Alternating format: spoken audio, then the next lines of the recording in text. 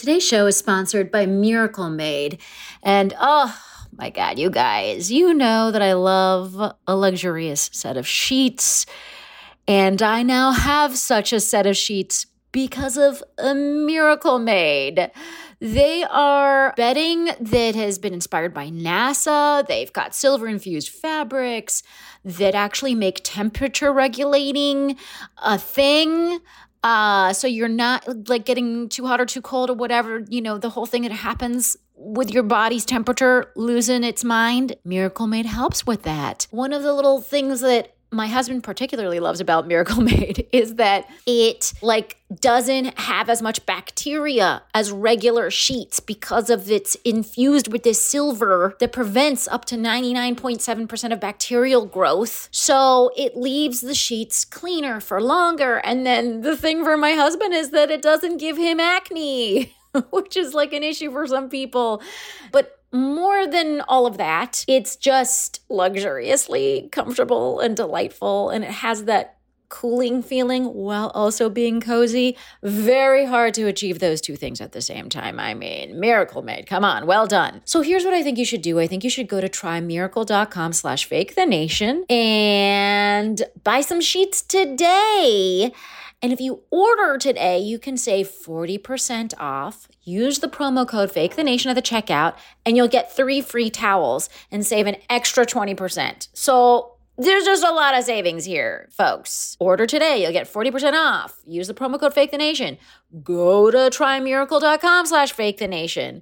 And Miracle's so confident in their product, it's backed with a 30-day money-back guarantee. So if you're not 100% satisfied, which I don't see happening, you'll get a full refund. Upgrade your sleep with Miracle Made. Go to trymiracle.com/FakeTheNation and use the code FakeTheNation to claim your free 3-piece towel set and save over 40% off. Again, that's trymiracle.com/FakeTheNation to treat yourself. Thank you, Miracle Made, for sponsoring this episode. Fake the Nation, episode 151.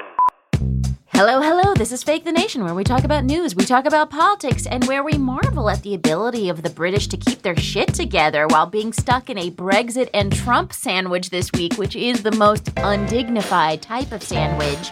I am your host, Nagin Farsad, and I can't watch Black Mirror until everyone else watches it and tells me exactly what is untraumatizing enough for me to watch, because I made a mistake last season, watched some things that I can't unsee, and I'm kind of ruined psychologically for the rest of my life. You know what I mean? So yes, I need other people to do that for me. Today, we're going to talk about Mexico and tariffs, the state visit to the UK, an overlooked mass shooting, and the future of travel. I'm really excited by this panel.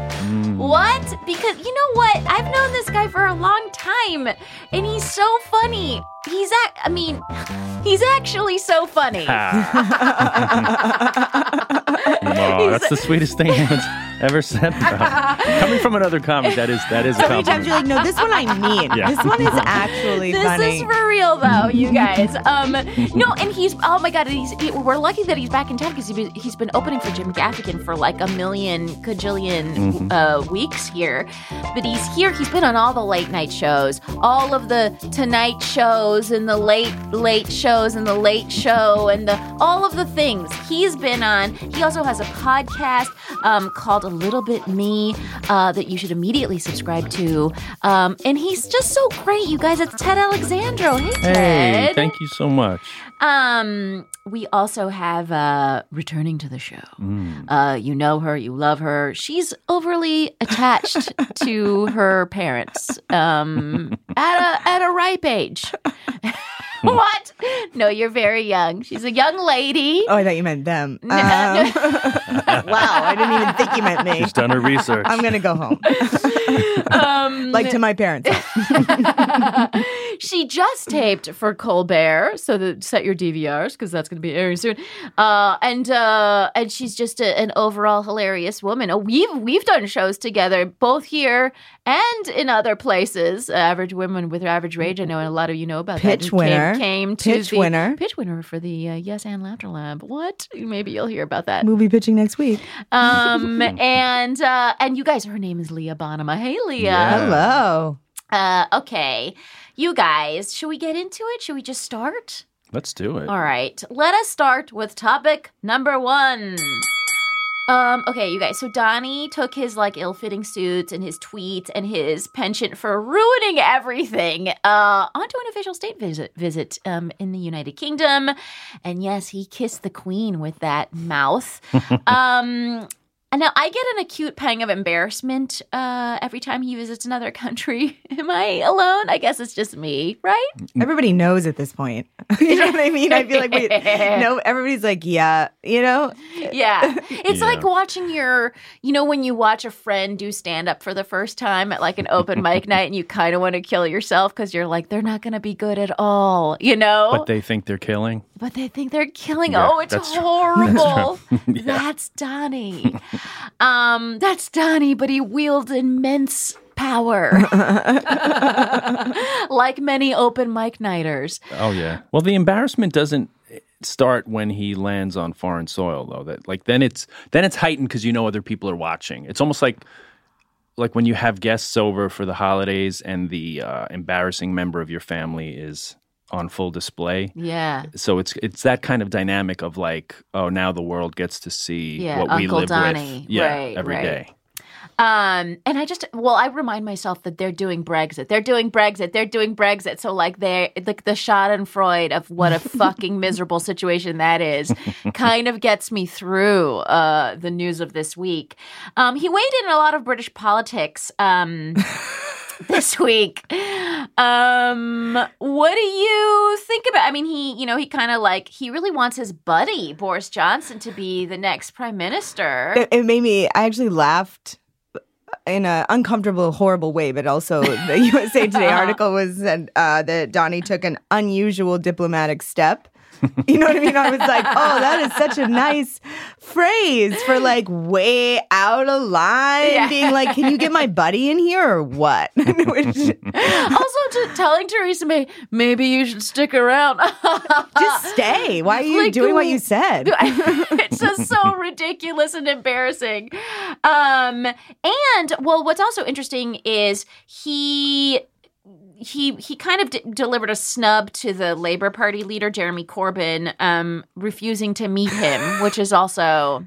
He said, I don't know Jeremy. Adult. Yeah, I don't know him, so I'm not going to be meeting him. And then, of course, Corbyn has protested the Buckingham Palace banquet or whatever, gala ball, fancy cotillion, whatever the fuck they were doing, because Donnie was there. This is what Donnie said about Jeremy. He said, me and Jeremy on first name basis, it doesn't matter. He said, I think that he is, from where I come from, somewhat of a negative force. Yeah. I think that people could look to do things correctly as opposed to criticize. So anyways. From where he comes from. Yeah. I don't even know, what is that? He's really against criticizing. From the fucking sewage pile that he emerges from every morning. Corbyn, for his part, criticized Trump's treatment of refugees at the border. And the Labour's foreign affairs spokesperson, Emily Thornberry, said, and I just thought this was nice. She said, he's dragging your country backwards. It's wrong for you to be as racist as you are. It's wrong for you to be as misogynistic as you are. It's wrong for you to assault women. Why should we be afraid to say those things?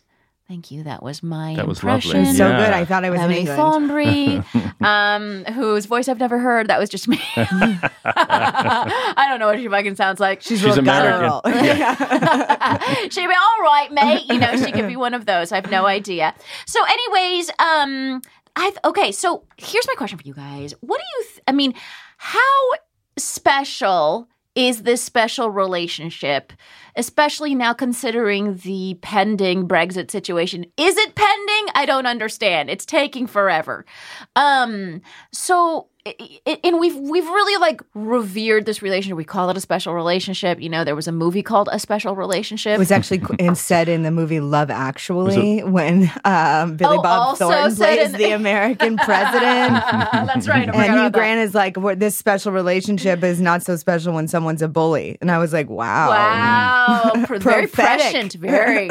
Yeah. So what do you think of this relationship, and how much is Trump damaging it? I mean, a lot of that is just kind of advertising, right? And packaging, like the special relation, like these phrases that are thrown out there. I don't know how special it actually is. It's almost like we're the face of global power, and the baton was passed one to the other. So yeah, but I don't know like how special it really is. I think it's more just kind of it's just a marketing term that like I don't see, like, I guess the relationship needs to be special in terms of like keeping the world order and aligning together, but yeah, like it's in terms of it being like a vestige of World War II, right. You know, like literally the anniversary that he's there for. And it's special. But in terms of trade, I mean, Theresa May said that Britain and the United States last year had it's millions. Traded $240 billion. British companies employ 1 million people across the United States, and every morning about 1 million people in the UK go to work for American employers in the UK. So many people. So there's That's a lot special. of, there's money, but you know what? We have a probably more special money relationship with like Germany, and definitely a more special relationship with China. So money-wise, it's kind of like whatever. In terms of like being the moral and ethical leaders of the world in a time of, you know, should a world war, you know, emerge. Or should we start it? Should we start should we start one? Yeah. Yeah, that's the kind of, I mean, does it feel, I mean, I wonder, now that China is so much of a bigger force, is it kind of silly to think that we in the UK and France are the kind of moral hold up morality for the globe? Well, I don't think that any. You know, we clearly aren't anymore. We were, and then now I feel like I feel like it's wild. You know what I mean? Yeah. We go in and who knows what's going to happen? You know, we could start taxing avocados 25%. You know what I mean? Like, yeah. I feel like it used to be like this is a special relationship where we agree. And then now it's like, oh, you know, he's special. You know what I mean? When you have like your, you have like a relationship with somebody that you're like, oh, we have a special, when you kind of like hate each other, but you have to keep them close because you have no idea who's going to go off the rocker. Yeah. No, I think you're right. And like Ted was saying, it's all branding. It's kind of like at this point, everyone just, you know, it's like he criticized, or Meghan Markle criticized him, right? And called him a misogynist or something on aptly described television, him, which is accurate. And then and then he meets her husband and is like, "What's up?" And and of course he's grinning and bearing it, like he doesn't want to be there. He doesn't want to meet this man. He probably agrees with his wife. His wife just had a baby. As did I, which is why me and Megan are the same. Congratulations. I've pointed this out before. Thank you, Ted. Yeah.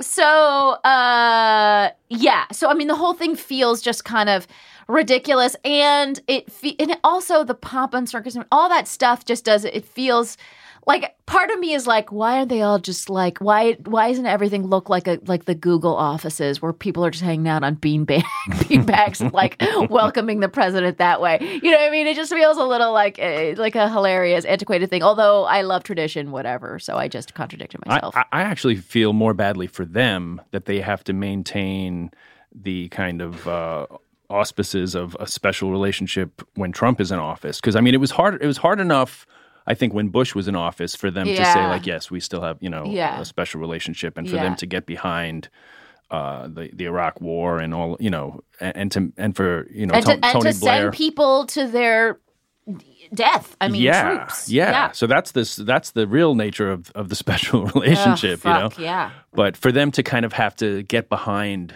Trump as the face of America has got to be even more galling on their end. Yeah, I mean, they disagree on the nuclear deal. They disagree on trade wars. They disagree. I mean, but they don't actually. They disagree on climate change.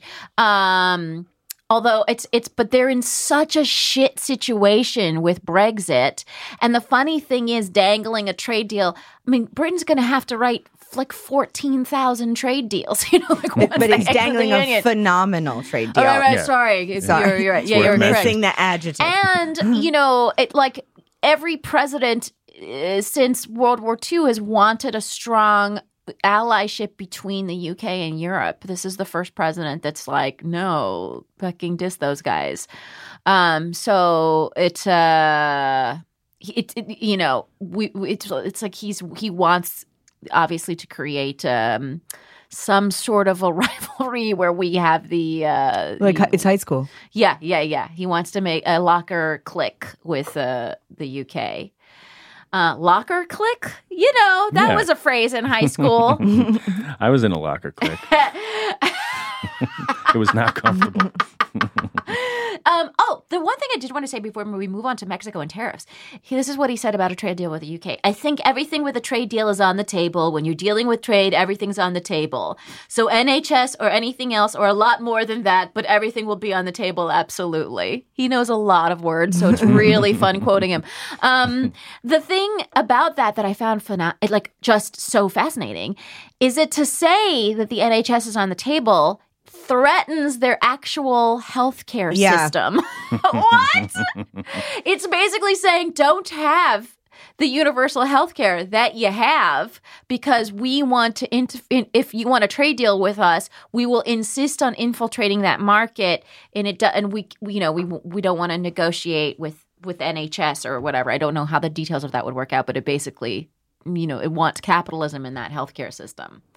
Isn't that fucking nuts? Oh, it's nuts. I read that and I was like, I assume people are going to be like, no, get the fuck out of here. I'm getting, my tonsils checked. Yeah. Yeah, that's the one thing that people are happy with. And they're into it. Yeah. So, but that's typical Trump to kind of just launch a grenade into the one thing that he knows is going to get a huge reaction. Right.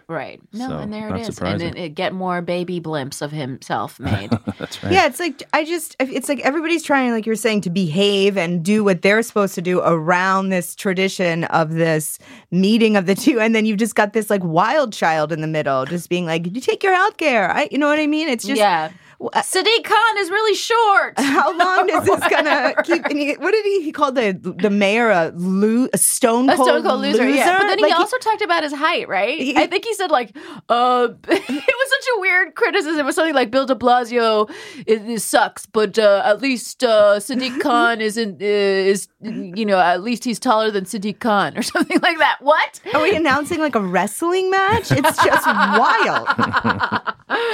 Stone cold loser. Stone cold loser. So embarrassing. Okay, let's talk about Mexico, you guys. So Donnie wants to impose tariffs on Mexico as early as next week. Fun.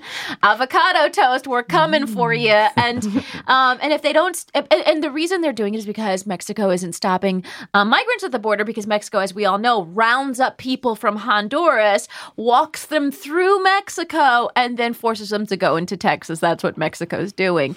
And so we're like, just stop doing that, Mexico, and there won't be a problem. If you could stop the bus tours that you're taking. Yeah. So what do you think of this whole situation?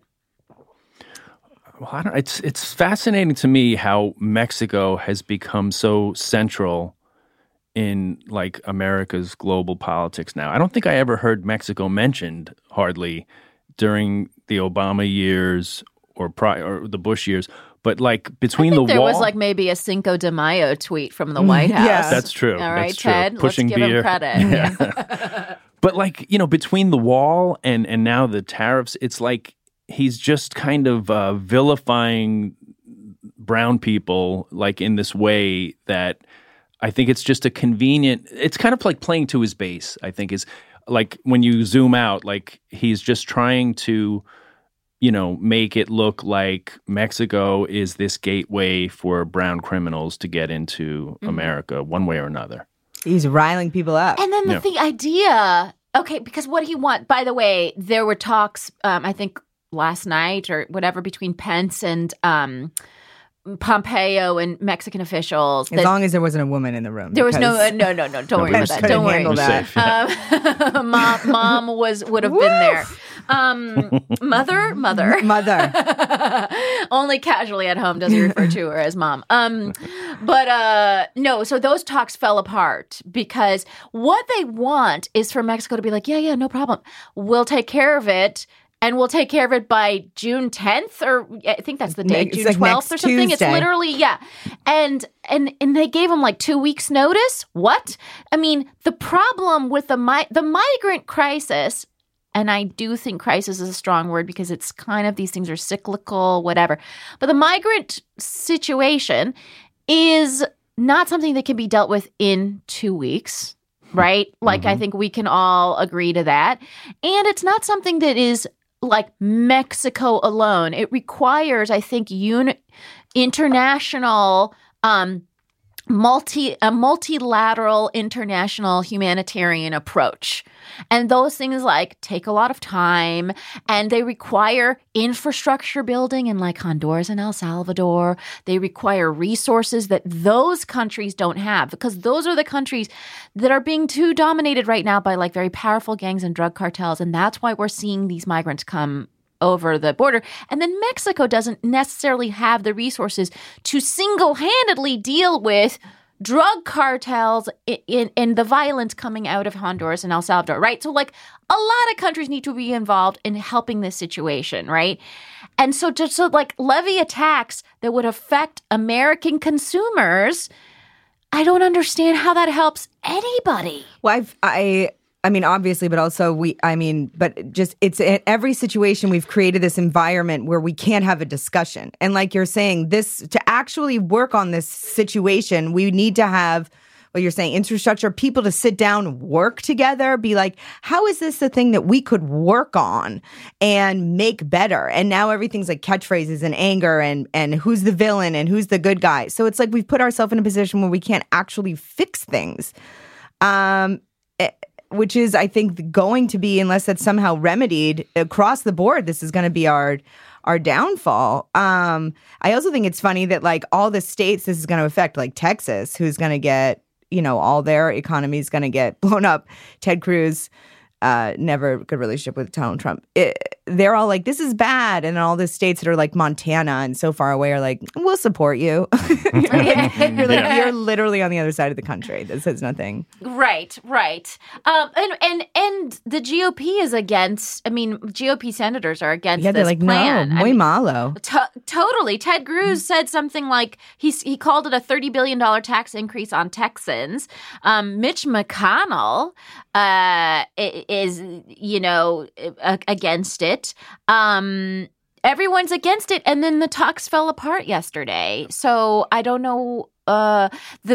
So what could happen is that Congress could do something. Now, I don't want to get everyone excited here. Could do something that would then be vetoed by the president, but then would require a 2/3, majority to overrule the veto. I actually think that they might have those numbers. I do too. It seems people are really against it. CPM's really against it. Which is saying, so if Republicans are willing to line up against Trump, that means they really are willing to dig in on this, because typically they'll fall in line with. Yeah, because you're messing with their money is what it means. Right. And the other thing that's really interesting is the USMCA, which is like NAFTA version 2.0, has not been ratified. It's because we put together the thing, everyone's really excited, and they're like, oh, it looks a lot like NAFTA, so we're cool with it. And then we put a tariff on steel, and then Mexico and Canada are like, wait a second, I thought the whole point was that we don't fucking do the tariffs, right? And so we just lifted that. We just worked that out a couple weeks ago, literally a couple weeks ago, and then now stirred the pot again with this shit. So I don't know. I don't know. But my point is, it's not like we have USMCA in place. So there's also that. And it's not like Mexico can, as you were saying, do anything. They are like, most of their forces are dealing further With their south own with shit. their own shit. Yeah. What are they going to do? Stand and hold hands across do a Red Rover situation? You know what I mean? People. You should be writing. It's not fixable. You should be writing policy. Leah. That is sounds actually a really good brilliant. Donald Trump policy. Why are we not setting up a Red Rover situation? And then you can say, can Juan come over? No, he can. And we're all holding hands, so he can't make it through. So my last question for you guys on this is, where do you think any of this lands with voters? Well, I think it likely breaks down along party lines of who you voted for. You know, like his base is going to say like, yeah, that's right. Yeah, screw Mexico, screw the violent criminals that they're allowing through. They're just a gateway for the worst element to get into our, like they're going to just spout the things that he spouts. And then people that are Democrats or further left or even, centrist, will likely not care, because they have bigger fish to fry or just things that are more of a focus, so it's likely to just fall. But his voters just, I think, go for all of the red meat that he throws, of anything vilifying Mexico, Mexicans, brown people, generally speaking, they eat it up. So I think it'll just fall along party lines. Leah, do you think? But if you're a Texan, Leah, I think if you're a Texan, even Republican Texans are like, this is a bad you're making idea. A bunch of right. I think those border states, because other states will also lose money in the immediate term. There's like Michigan. There was a few other states that in the immediate term would see these penalties. But so if you're Texas, what do you think? I think Texas is like, no way. And then you even think Republican Texas, because it's affecting their day-to-day, their money. And I think now they're going to step in and be like, hey, you're making this issue a little bit, and we're the ones who are going to get, I was going to use a bad word there. We're going to be penalized for this, even if you thought people coming in from the border was the number one issue, this isn't the way to solve it. You know what I mean? So it's like, I think this is when centrists and even Republicans step... Like base, you think base people are like, hey, let's not... Yeah. This is not going to work, even if your goal is to stop people coming in. All right. Well, I also think that, like Ted was saying, there's so many things flying out wild right now that you end up picking. You're like, which thing do I focus on? And that's every week on this show. I feel like I want to repeat the Steve Bannon philosophy, which was let's do as many things as we can at the same time and create chaos so they don't know what to fight. Yeah. And that is exactly what's happening. It's working. And it's working because I don't know what to fucking talk about every week.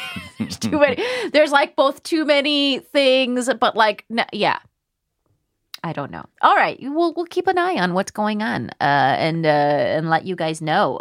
Please. But eat your avocados now is my closing statement.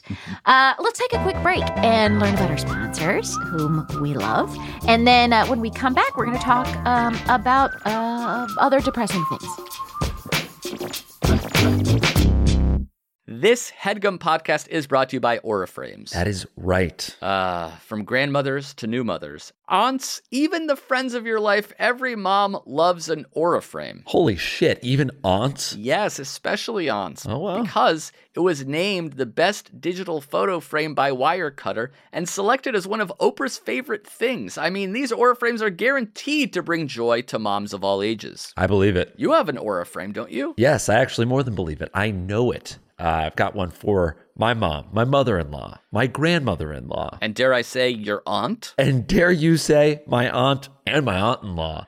Everyone's got one. Everyone loves them. I mean, Mother's Day is right around the corner, and there's no better gift than a digital photo frame. You give them the frame. It's got preloaded pictures in there, and you know what? You can update it with an app, so every time you take a new picture of a sweet little person or place or thing in your life, it gets automatically sent to that frame. Exactly. And right now, Aura has a great deal for Mother's Day. Listeners can save on the perfect gift by visiting auraframes.com to get $30 off plus free shipping on their best-selling frame. Holy smokes. Excellent deal. Yeah, that's auraframes.com. You use the code HEADGUM at checkout to save. Headgum. Nice. Yes, HEADGUM. It's easy to set up. It's loved by everybody, including Oprah, including your aunt. So do check them out. That's auraframes.com. Use code HEADGUM at checkout to save. Damn right. And terms and conditions apply, of course. Of course. Thanks again to Aura.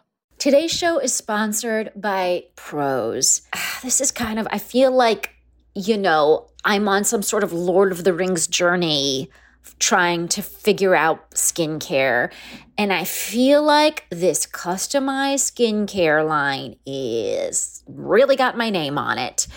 Basically, every bottle of Prose custom hair care and skincare, I tried the skincare just recently, is made to order and it's personalized. It's got a unique blend of naturally powerful and proven effective ingredients to meet your needs, like specifically you. And then the way they do it is you take this great, like in-depth quiz, basically. They analyze over 80 factors for a complete view of your life, your beauty goals. Like I have oily skin that's also dry, which is just a fun little conundrum. I live in New York City. Like we've got these 4 seasons. My face gets weird during seasonal shifts. All of these things I got to kind of talk about in answering the questions. The other fun thing was they asked us at the end, like, do you like a creamy type of moisturizer or like a less creamy kind? And I was kind of like, I think like less creamy. And they were like, that's fine. Like you can do that, but we think for your skin type, creamier is better. And I never knew that. So I love that there's so much kind of personal information that goes into creating this. I got my stuff in the mail very quickly after. I got a wonderful serum. Like I said, this very creamy moisturizer.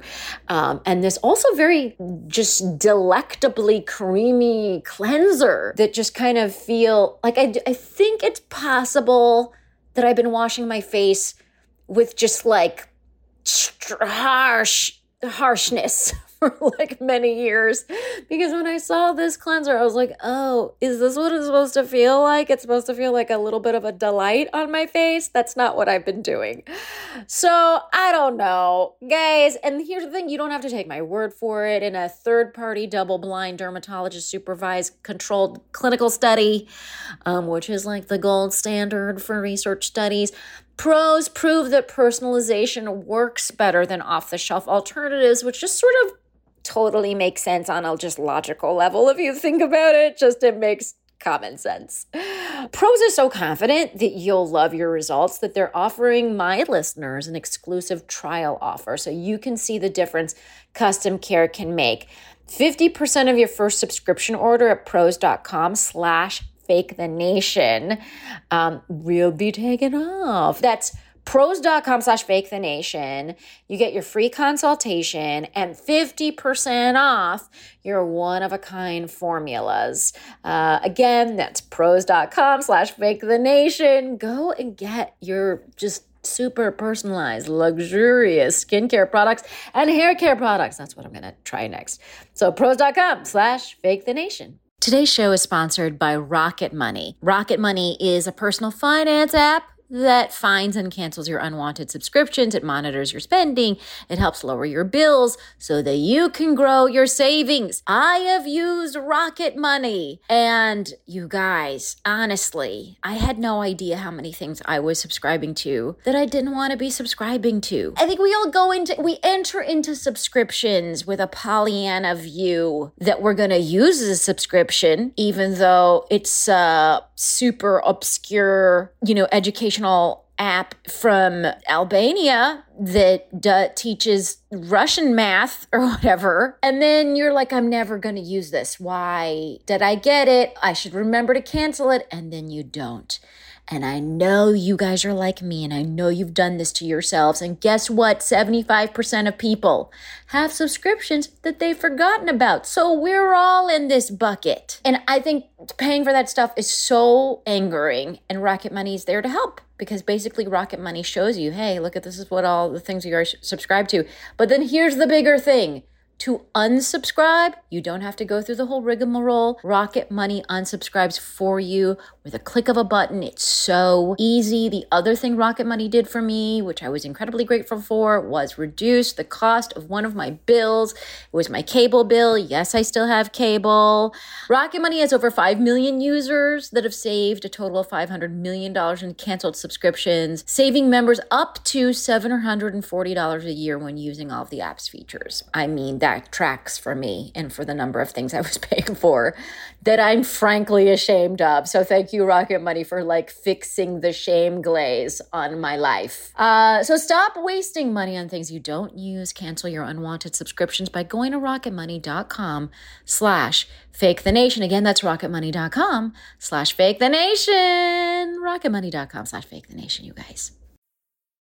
Getting into debt is easy. Getting out is hard. Thankfully, there's Upstart.com, the revolutionary lending platform that offers smarter interest rates to help you pay off high-interest credit card debt. Oh my God, guys, there have been times in my life where I have had high-interest credit card debt and didn't know how to get out of it. Took years. It was painstaking. I feel like Upstart.com could have helped with that. Upstart believes you're more than just your credit score. They reward you based on your education and your history in the form of a smarter interest rate. They make it fast, simple, and easy to check your rate in just a few minutes without affecting your credit score. Once the loan is approved, most people get their funds the very next business day. Over 200,000 people have used Upstart to pay off credit card debt, student loans, fund their wedding, or make a large purchase. Free yourself from the burden of high-interest credit card debt by consolidating everything into one monthly payment with Upstart. So this is what I think you guys should do. See why Upstart is ranked number one in their category with over 300 businesses on Trustpilot, and hurry to upstart.com/fake to find out how low your Upstart rate is. Checking your rate is easy. It takes just a few minutes and it won't affect your credit. That's upstart.com/fake. With more than 70 sizes, including their signature half-cup sizes, Third Love designs bras with breast size and shape in mind for a perfect fit in a premium feel. Just answer a few simple questions via the Third Love's Fit Finder quiz to find your perfect fit in 60 seconds. Then, thanks to Third Love's 100% fit guarantee, you can wear, wash, and put your bra to the test for 60 days. And if you don't love it, you can return it and Third Love will wash it and donate it to a woman in need. This is hands down the most comfortable bra you'll own, with straps that won't slip, tagless labels, and lightweight, super thin memory foam cups. You guys, I'm literally currently wearing a Third Love bra right now. And these claims are true. It's super comfortable. Also, I think it makes my titties look good. So anyways, I can attest to the goodness of these Third Love bras. Actually, I have 2 pairs.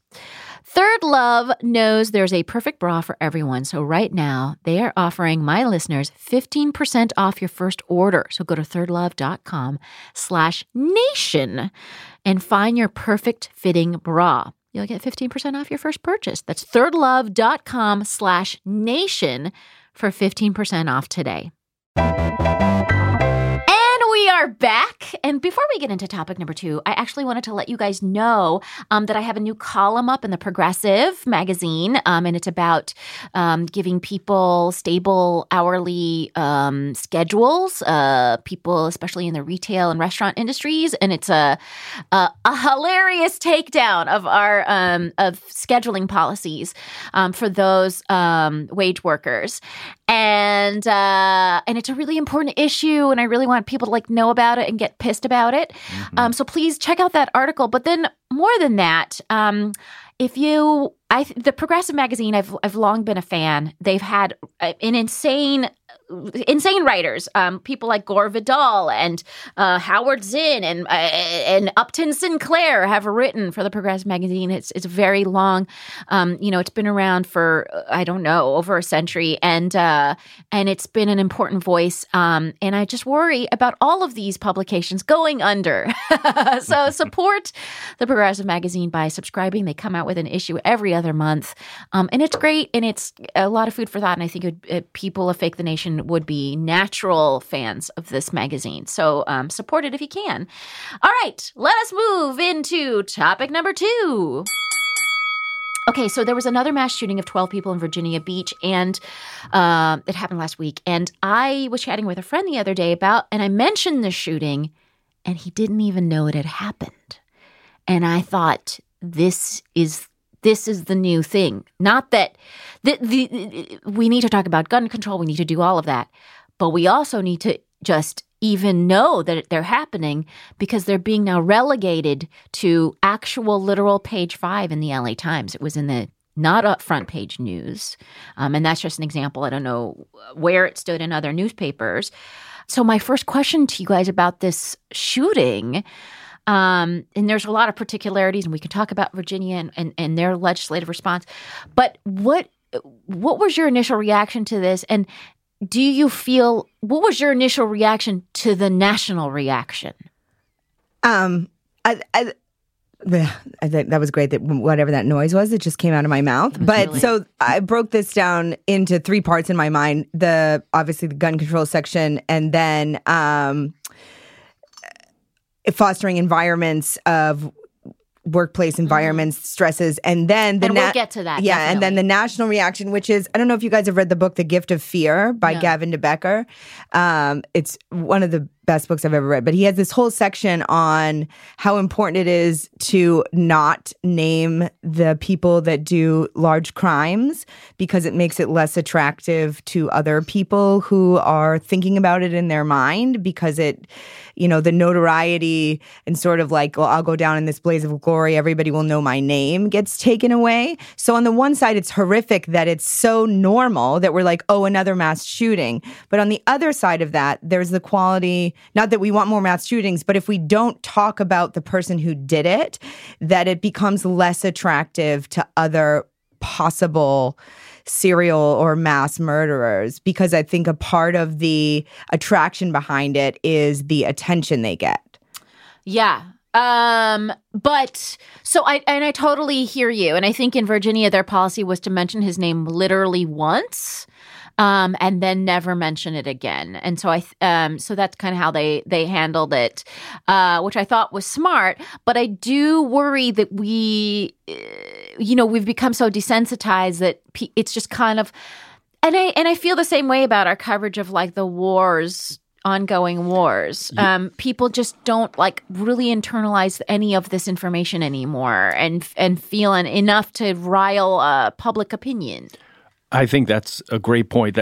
That's where my mind went with it too, is like we as the United States are purveyors of war nonstop around the globe. The finest purveyors of war, yeah. So it's like that's our business essentially. That's our biggest part of our budget is military. We outspend the next whatever it is, 5, 7, 8, 10 countries behind us. Our military budget is astronomical. So we're constantly killing people, murdering people. It's millions, right, in between Iraq and Afghanistan since 9/11. So, I mean, it makes perfect sense that they wouldn't cover 12 people dying. And, people talk about the mass violence, mass shooting fatigue, but it's like, same with war. It's like, it's insane that we would attach fatigue to like, first of all, we're not even participating in these wars, like it's other people, but we, being the United States, are at war. So like when we see violence on our soil, it's kind of with this bowed head and like the thoughts and prayers, and like when we see the face of like what it looks like, then like if we're lucky, and this is maybe an indication that it's not going to continue, but if we're lucky, it does get a moment of reflection. But these are the things that are going on every day, around the globe in our name. Yeah, and not only are they going on every day around the globe, but, gun violence is just an everyday occurrence in the United States in every city, and that doesn't get enough attention. I think, and I've always thought, I think it's really important for these mass shootings to get attention because it's the only time that people seem to think about gun violence, because it's harder for whatever reason to get them to think about the number of people that were shot in a particular day, because there were more than 12 people that are shot in a particular day.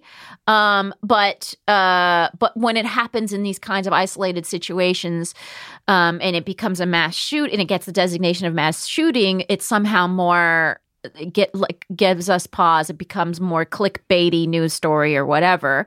But these lives are not more important than all of the lives that are lost. All the lives that are lost are equally important, but they don't get our sympathies every day, right? So I was like, okay, if we're not going to pay attention to all of the gun violence, at least these mass shootings are giving us a moment to have a feeling about it and have some activism around it. And now we're losing that too. Because we're page 5ing, and I keep saying page 5 as if people read on pieces of paper anymore. Mm-hmm. They don't. But I think technically, physically was on page 5. But we're page 5ing these murders, and it's just fucking. And I don't know what we can do to get people to care more. I don't think.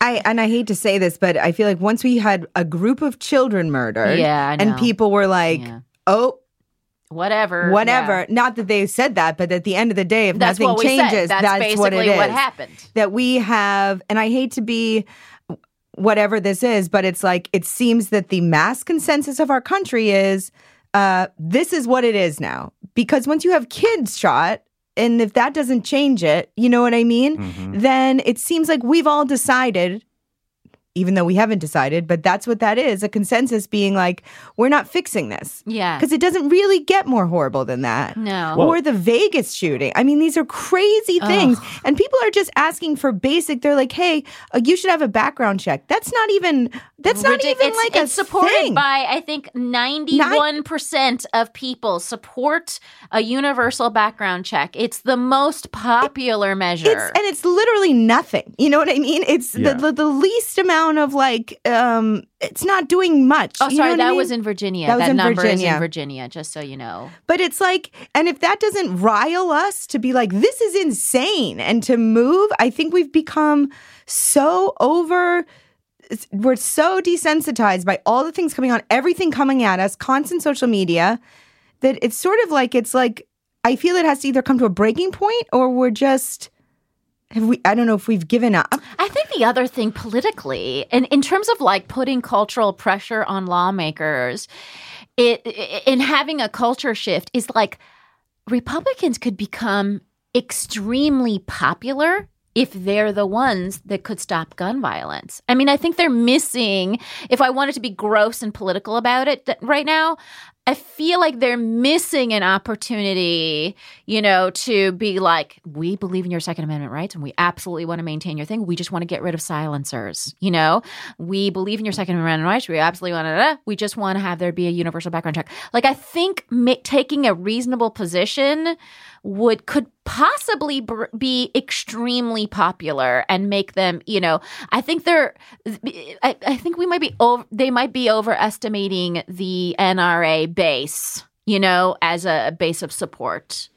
Well, the maddening thing is that I don't think we even need a culture shift, because I think the culture already is there. I mean, in terms of the mass culture is in favor of all these things. Yeah, you're right. And that's what's so maddening about all of these things, from gun policy to healthcare. It doesn't reflect the will of the people. So, and what I was thinking about was a couple of weeks back, maybe a month ago, a couple of kids from Marjorie Stoneman Douglas committed suicide. So people don't talk about the after effects of violence too. Again, like you talk about how things are kind of tucked into page 5 or beyond. And then I couldn't help but think of military veterans, 22 a day, I think, committing suicide. So it's like obvious that exposure to gun violence in whatever form bears some long-term psychological effects, and yet we're still talking about it in the pretext of like,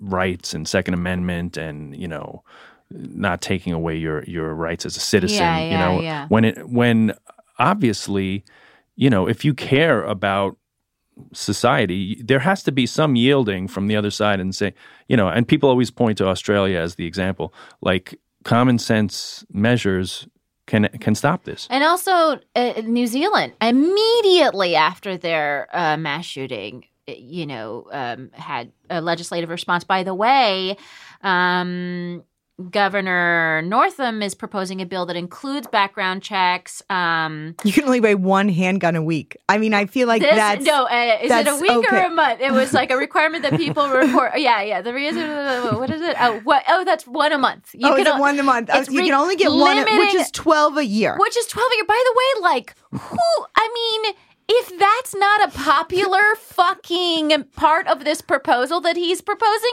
what? I was like, is that really an issue for people?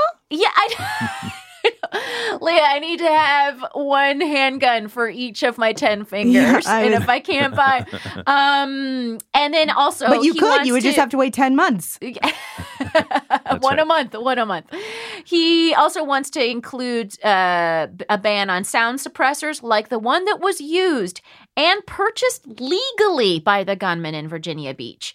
And he's demanding that the Virginia Assembly take a vote on it because that's like the Mitch McConnell thing, right? Where these things are proposed, there's these possible future laws sitting on tables that just never see a vote. And taking a vote is actually very meaningful because it forces these it forces, Ted, what you're saying, these people to say, what are we on the side of? And like, actually officially going on the record and saying, voting is coming up I soon. believe people should have more than one handgun a month. That's say like that. Maybe every other month, every other week, say it out loud. Yeah. Say it out loud. And they're voting loud. soon. So like these people would go on record right before their seats are coming up for votes. Yeah, exactly. So let's see. Hearing it in that context strikes close to the heart because my wife and I belong to a Fruit of the Month club. And if people took that away, I would be upset. So now I can sympathize. No, you understand. Yeah. No, I hear you. But let's quickly talk about Here's the thing, though. Yeah. What if you had like an important event and you had this great outfit and you had already bought a handgun that month and then you didn't have a handgun that matched this ensemble? Yeah. You see where the gray area comes in. Like as an outfit person? Yeah. I totally... Because you are an outfit accessorizing. No, you're right. I know. And if it's red, ultimately it will match the carnage. That is great. I just want to mix in with the bloodbath. Yeah. That's great. You know what? I hope that Virginia delegates are hearing this because these are really great arguments to take to the floor. I do want to talk really quickly about the workplace aspect of this. So this was a guy that had just resigned and then went back and murdered his colleagues. Is there something here that speaks to like the greater problem of the American workplace? Can we make a sweeping generalization? I mean, it seems inextricably linked to capitalism, which then ripples out to mental health. Mm-hmm. When people are struggling and healthcare, obviously, right? All of these things are so intertwined. Yeah. It's hard to kind of just peel back the onion. But obviously, someone who goes to those lengths, you're in pretty dire straits there. But you can't help but, wonder what the various effects of like what the workplace conditions were, what his life circumstances were. Was he not getting the medication he needed? I don't know. Yeah. And just what I think workplace conditions are really important, and this kind of goes back to my article that I'm promoting of myself, but this important issue of like, we have a lot of expectations of people to have jobs. And then when the conditions of those jobs are untenable, we're mad at those people, for not being able to do everything perfectly, pay their rent exactly on time, or whatever it is. And so what? But we're never mad at like the employers for the conditions of the workplace, and that's really. And right now we're in this kind of like for white collar jobs, this kind of weird phase where we work more hours than anyone in the world. We take less vacation. It's a nation of anxiety-riddled, stress-riddled people sitting in cubicles, and that anxiety and that stress, for most people, comes out in healthy ways. Maybe a kickboxing class, and then in some people with access to more violent stuff, it might come out in more violent ways. And so I think. And it is all intertwined with the capitalist imperative, the pressure to have more productivity, the pressure less to work unions, fewer unions, exactly. People are longer hours for less money. And then also, I think one of the articles talked about how other countries like talk about health in the workplace, like your working environment being a positive place. And I do feel like in America, we sort of foster this competitiveness, and like people at work can kind of like go at each other because you're like, oh, this is just a workplace, trying to get who's going to rise up next. You know what I mean? It's very kind of a cutthroat environment that you could see. Obviously, nobody is condoning the behavior, but that could push a person who is, working way over time to barely make their bills and has gotten more responsibilities instead of less, and their healthcare isn't being handled. Yeah. They don't have a protection in line to be like, we need to deal with this situation. I would love for companies to watch the Great British Bake Off and then be like, that's what it should feel like when you're working. People are supporting each other. There's a touch of competition, but it's not that serious. It doesn't matter. If you need a hand getting your bake out of the oven. If you need a hand getting your bake out of the oven, everyone's real nice. I feel like we've just gone further and further away from valuing community. Mm-hmm. Yes. Mm-hmm. Yes. That and in every aspect of life. From your block to your, YouTube comments, people just want to shit on each other. Yeah, no, agree. That is, I think, the fundamental problem. We've from in every aspect of life, work, life, wherever, the gym, we've gotten away from taking care of each other. Which is very sad. You guys, I'm sorry. This was like such a fucking downer of a segment. Let us move on to, I don't know, possibly another downer? There it is. Okay.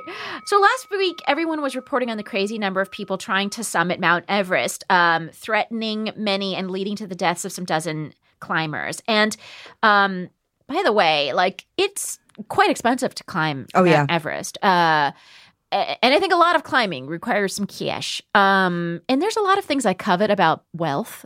But like extreme hiking is not one of the things I covet about wealth. Like I just don't get it, But anyways, I do get going places and bucket lists and the excitement of travel. So I wanted to talk about that. So first off, like, what did you think about the crowding on Mount Everest in particular? This has been a growing, my dad's obsessed with winter mountain hiking. So he read the book Into Thin Air. I don't remember when it came out, but I remember being young enough to be like, what? People are dying? It's, I was very emotional. But this has been, for anybody who doesn't know, what happens is that they have multiple groups up there, and as you're out of an oxygen zone, your body starts dying. You have a certain amount of time. So you go up to the base camp, or however, the last base camp before the summit, and you have a certain amount of time to get up and get down. And if you don't turn around in that amount of time, your body starts, you don't have enough you die. So now there's all these people waiting. So the amount of time it takes you to come back, you can't get through. And what happens is people will be like, no, I want to go. They'll be at the time limit, they have to turn around and people will be like, no, I want to go. I came this far. It took me 3 years to save this money. I'm doing this. You know what I mean? And then the guys will be like, we can't make it. And then people go, because they're like, I can do it. And you just die. You just think that you're more powerful than nature. And how oxygen works. Yeah. But now with all the crowding, people just aren't making it. And it's becoming more and more and more of a problem. It's fucking bananas. Now, do you think, who has a responsibility here? Is it Nepal? What should happen? Well, it seems as though, maybe we shouldn't look a gift horse in the mouth in terms of if this is an opportunity to thin the herd. People are willfully saying, no, I can continue. It's well, okay, let's see. But on a serious note, that's horrible. I did. It's not that bad as long as the guides don't have to go. You know what I mean? If it's those people that want to do it on their own, have at it. But I did see something. I hate both of you right now. Continue. It's like people that want to go out in storms. You're like, yeah, but it's not just you. It's all the 911 people and the ambulance people that have to go get you. Right. That's true. Yeah, and it's tied into that extreme culture too of competitiveness and I have to complete it, and even people that aren't qualified or haven't properly trained to do it. I've never climbed a mountain. I can do this. I got it. But the other thing in a piece that I read was how tourism has exploded in my lifetime. So from 1970 to now, I think it was 70 million who were traveling at that time, and now it's 1.4 billion or something like that. Yeah. So those numbers are so bizarre, and you can't even really wrap your head around that amount of growth in 4 or 5 decades. So it's definitely a problem. I don't know what the answers are because a lot of these countries depend on it for it's their economy essentially, right? Right. So in some ways you're I get it, Nepal. You need the money, and you probably also need the money to keep maintaining the demand, to keep the base camp safe and resource rich or whatever happens at that base camp. I have no idea. To keep everything operational, to keep the trails clear. I don't know. I don't clean literally up the dead bodies. I think they just leave them there. Really? I think they freeze. Compost? And then they become snow. Wow. They don't become snow. I get how snow works, but they become covered in snow. Okay. I don't have the facts on this. Let me just read it. Yeah, I know. None of us know what we're talking about. But I think, it's so there's that. The other thing is we're sort of putting a burden on a country that doesn't necessarily have the resources to figure that out. But there are places, when I was a young gal, so around 15 years ago, I went to Florence in Italy with my best friend, and we did a whole thing around Europe, blah, blah. And I remember when we were in Florence, and the reason this comes to me specifically is because I went back to Florence last year. And when I was first there 15 years ago, it was we had strolls, we had sits, it was calm, it was relaxing, it was super lovely. I feel I really got the Firenze experience, right? But when I went back, it was so crowded. I mean, it was ridiculously crowded. And the global population of middle class and above people that are able to do these trips has just increased, as you're saying. And so the issue is now, it's a little bit when I got to do it, it's because I'm from America and we already had a developed middle class. You know what I mean? So too bad for you, China. Now it's now everybody's dealing with this, and it is literally China, right? They have such a huge population, and then their middle class grew exponentially in this time, and now they want to travel to all the coveted places on the planet. Yes, there was 156 million people traveling from China. Exactly. That's a crazy number. And, and they're all going to the places that we've all been talking about for decades as the jewels of Europe and the jewels of nature and all that stuff. And I mean, in some ways, it's kind of well, we can't say don't, right? Can we? Like, no. Yeah, because you want everybody to be able to access things. Yeah. And you don't want it to be based on money. And so it's like, do we do a lottery where cities are like only this many people you have to apply in advance? Because there's also the protecting places that need environmental protections, that like all the walking and the traveling is going to ruin the place. So there's that issue. And that I don't know what people do if they set up only certain amount of people can come in. Yeah, I think like the Galapagos has a system like that. Then theirs is a very low number. And then everybody applies and it's random choosing. So it's not like somebody who pays the most amount of money or whatever. But then it's also like speaking to the larger thing where it's like we have a exponentially growing population across the board of people, not only traveling, but cutting down forests. I mean, I think it's a part of a larger problem we're not discussing, which is what are we going to do with so many people?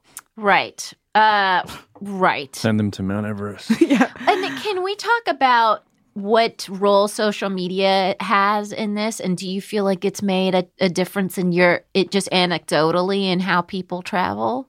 I love that stereotype. People are like pushing people out of the way to get selfies.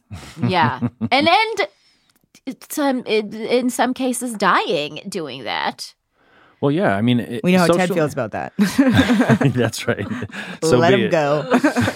Well, I do think that, yeah, social media, again, is such a pervasive part of our everyday lives. I mean, when we exit this building, there will be people taking selfies, in the park. So it's just like everywhere you look, people are going to.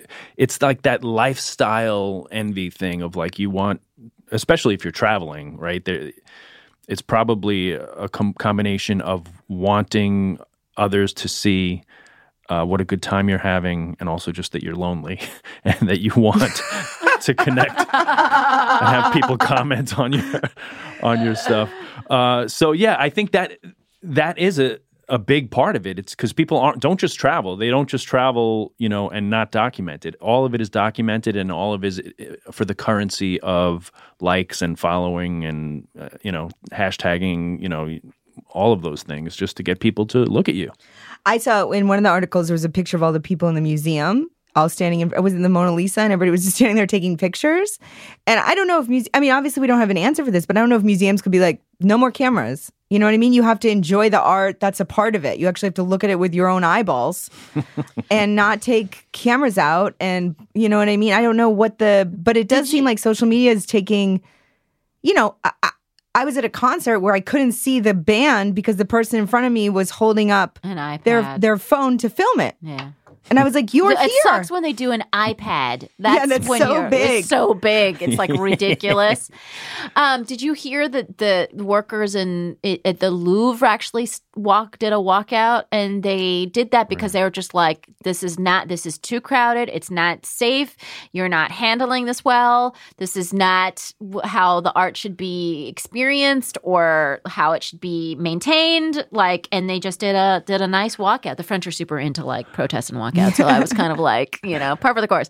Yeah. But well, I mean, I hate to take it here, but going back to the last segment, that's the kind of thing that if these workers at the Louvre, if one of them is perhaps unstable or whatever, that could lead to there's a shooting at the Louvre because it's just become untenable. Because it's too much. It's insane. They're dealing with this day after day of the insanity, and nobody's looking for a solution because, the money that is infused to the economies from travel, and I did a gig in Reykjavik in Iceland. Get the fuck out! Was it great? It was amazing. Oh yeah, my God, yeah. That sounds great. But, on my dream list. But I'm reminded because did you see the Northern Lights? I did not. Okay. No.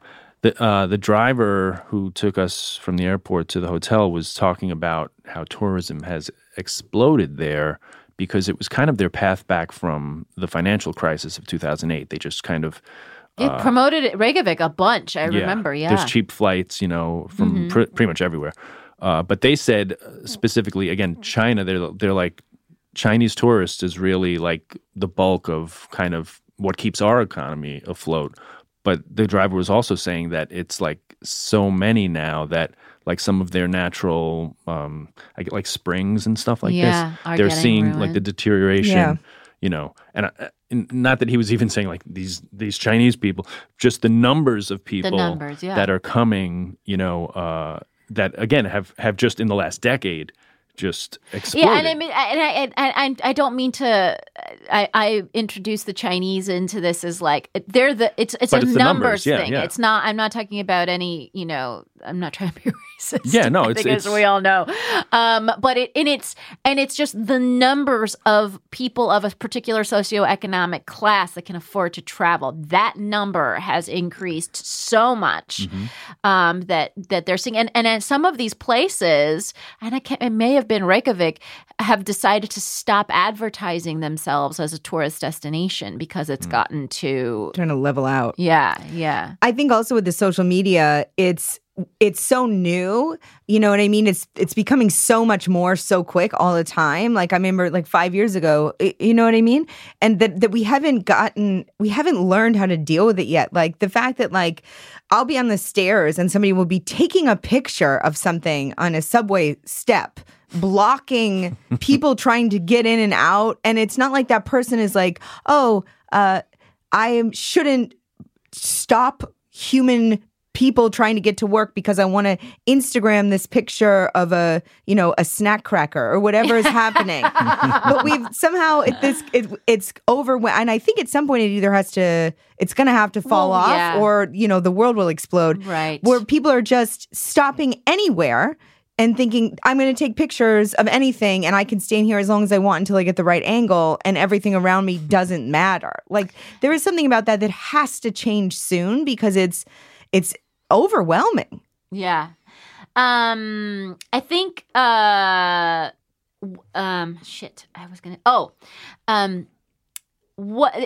think absolutely that shit is overwhelming. And I used to not read the travel section of like any newspaper. I still kind of don't because I'm filled with too much longing to go to those places. So like as a personal, like it just was, it actually became painful like at a certain point where I'd be like, oh, this place in Peru sounds amazing. I want to go so bad, And I think that, if I did read those things too heavily, the longing would turn into action and I would be broke. Which is the goal of a lot of these advertisements, right? They right. extract your money from you. Exactly. And I think that's kind of just like social media has become just a big advertisement for going to these places. And it does, I think it fills people with envy of other people's lives. Also fills people with like, a longing like, well, I could go there. Like I could do that. I could take that selfie in Venice. And so I think it might actually be an impetus just for more actual travel in a way that, so it's not only causing these weird traffic jams, but it's just causing just too much get up and go. You know what I mean? Well, it's a fascinating cycle too, because like what we were discussing before with the anxiety and the constant like stress levels that, that probably capitalism and all of its tentacles induce, and then with Trump being the face of it, is further heightened. Things that are an escape from that become very desirable. So travel is certainly one of them, or like that peaceful Zen thing of like, some yoga retreat, or just the opposite of Trump, like climbing Everest, or just the thing that I'm going to detach from all of the things that remind me of my daily life. And travel is chief among those things. Like, just like, get me the hell out of here, Yeah. So I get it. The travel is a way to do that. But I just wonder if it has become too much, and also, everybody's sent to the same places, right? I almost thought of like gentrification too, like because it's like people get out of where they are and are funneled into cities. Yeah. That then like the population is like maybe Displaced. moved. Yeah. So Yeah. it's like, I guess, just the because flow of money. The popularity of the place. I mean, it also like Airbnb has an effect when it comes to that stuff. Where like it's maybe more lucrative for a property to be Airbnb than it is to just rent it to a person who wants to be a resident of that city, and so that ends up displacing people, and that is a phenomenon that's going on. The last thing I want to talk about here was just like the actual climate change that actual flight is incurring. And, you know, when the Green New Deal came out, everyone's just like, oh, we're not going to fly. Okay. You know, whatever. And yeah, I mean, jet fuel is a huge driver of climate change. What do you guys think when you know, because I just bought a flight to go somewhere, and we are all in flight heavy. We're in a flight heavy business. We have to fly a lot, go places a lot. What do you think about the future of that? You know, I'm a big walker. I always say, can I walk there? Train travel. I have said for a long time, if I can go somewhere on a train, I will. You know, we just don't have this. You know, we don't have a Sella except for in the northeastern corridor. I was saying, I think we should just go back to right. Were we talking about this the other day? I was like, we should just, for cities that don't have jobs, like so many places don't have jobs anymore, just go back to making railroads. Everybody gets a great wage, and then we can all take the trains, and then people have jobs. Problem Leah. solved.